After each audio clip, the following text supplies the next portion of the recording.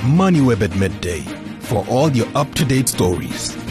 A very warm welcome, and let's start with this. The National Minimum Wage Commission has published a new report on the annual review of the wage, recommending a CPI plus 3% for 2024. Someone who's had a close look at that study and is at the coalface of the argument is Cosatu's Matthew Parks in Parliament. He joins us now on MoneyWeb at midday. And Matthew, first of all, I imagine you would support that recommendation. Yes, no, we're quite pleased. The Commission made a call for comments. Closing date is 8th of January. We had made a submission as Cosatu to the Commission earlier this year after the initial request for public comments. And we had requested CPI plus 3%. They normally take the last 6 weeks before the Minister announces it. So basically, they'll take CPI for December roughly, probably around 5%. And then if you add 3%, that takes you to about 8%. But we think it's important because the minimum wage is a key poverty alleviation tool. It's really aimed at about 6 million poorly paid workers, so this will help protect them from inflation. And often inflation tends to be a little bit harsher for low-income workers because you find food inflation, transport, electricity, the things that consume most of their basket, tends to be a little bit higher than the overall inflation rate, but we welcome it and we think it is going to help to protect low-income earners. I'm just wondering whether it really does cover the basic cost of living, particularly for people and their families in urban areas.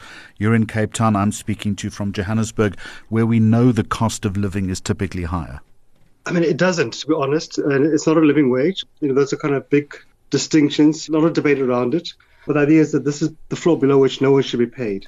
So it's not a living wage by any long shot. If you earn a minimum wage, you work full month, you probably get about 4,800 Rand.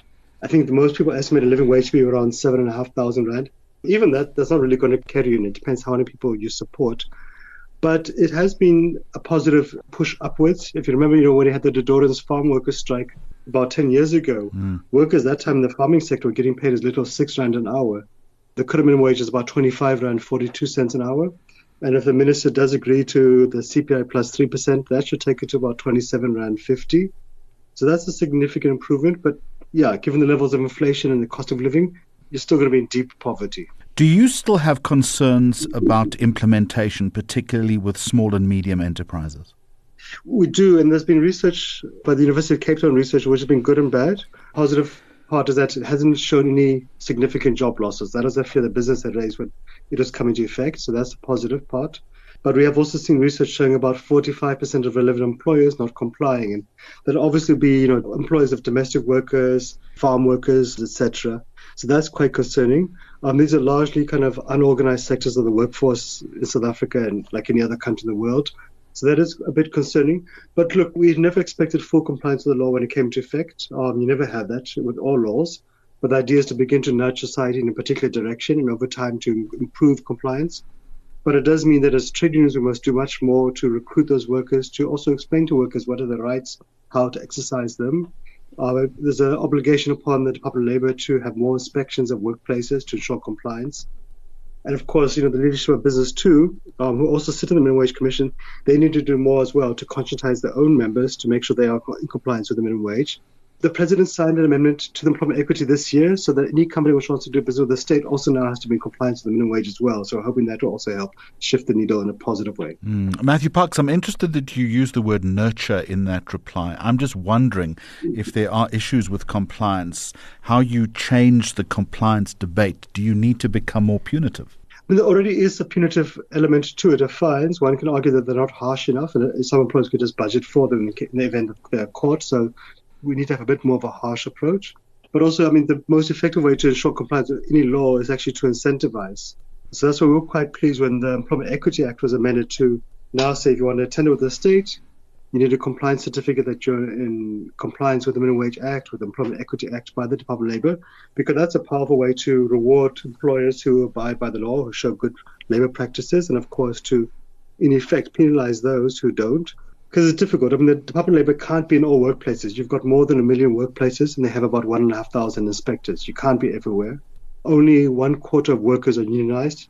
And in these kind of sectors like agriculture, it's far less than that. Domestic workers is very, very low by its nature. So you've got to have a multi-pronged approach, but also means we have to do more as unions to educate workers.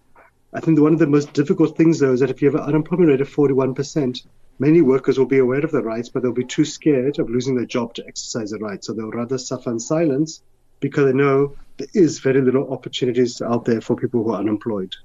I want to return to the Department of Labour, if we can, and its efforts to monitor compliance.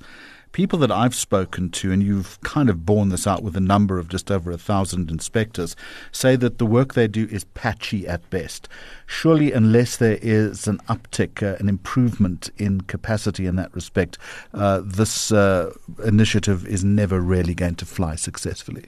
Yeah, no, it's patchy at best. And we've also had a lot of complaints from shop stewards too, who have complained that when inspectors come to a workplace, they just go straight to the HR manager or the employer. They have coffee behind closed doors, and they don't even talk to workers who are experiencing real difficulties. So that's been a concern. But it doesn't mean that, life is difficult, that we simply give up. It just means we've got to do better. We've got to be smarter about it. The Department of Labour has set up a call-free hotline where workers could report non-compliant employers. And unfortunately, that fell on its face because the Department of Labour didn't bother to populate it, to resource it, or to popularize it. So there are lots of challenges, but we are seeing improvements increasingly. And we had expected a flood of employers applying for exemption as they're entitled to under the law, and only about 2,000 actually did so. So yeah, there was quite a few teething problems in the beginning, even companies who falsely claimed to have an exemption from the Department of Labour, or even fraudulently producing certificates. But it's increasingly decreasing as the law gets increasingly understood and entrenched and so forth. Matthew Parks, if we can just end with one other issue which is not aligned to national minimum wage, Cosatu calling on government to ensure that this soon-to-be established investigating directorate against corruption be properly funded. What is Cosatu's concern around that, and are you confident that it will be? So, consider the law is good. Okay, there are issues with it, but any tool which helps strengthen the NPA to tackle corruption is welcome. And obviously we all know, and I think everybody agrees, irrespective of political party views, that corruption is endemic across society, especially in the state. So I consider that it's a good law in establishing this dedicated unit within the NPA to focus on corruption. That's great. But we see high levels of prosecuting vacancies in the NPA. We all know about that in the courts. It can take you easily 2 years to get your case heard, and with serious crimes, far longer than that. If you look at the example of the mayor of eThekwini, the former mayor rather, she was charged, has been in and out of court for some time, but the trial hasn't even begun properly. We've seen the previous issues of lack of competency or preparation by the NPA around other high-level corruption cases like Estina, etc. And often those are linked to a lack of sufficient skills within the NPA, etc. At the same time, if you look at the police service, when we held the World Cup in 2010, we had about 208,000 members of the police service. Today, it's just over 170,000, yet the population has grown significantly, crime is rising, etc. So it's great to have these laws. We all support them, but if you don't put the resources there, then how do we expect it to be enforced? In the medium-term budget statement in Parliament in November, the budget indicated that the police salary bill, the increase in the wage agreement, would be funded by allowing the police headcount to shrink further. And that, for us, just doesn't make sense. So government is great at passing progressive laws, but when it comes to resourcing it, there's significant challenges. And for us, that's the disappointing thing. You raise people's hopes only to dash them later. Matthew Parks from Cosatu, thank you very much indeed.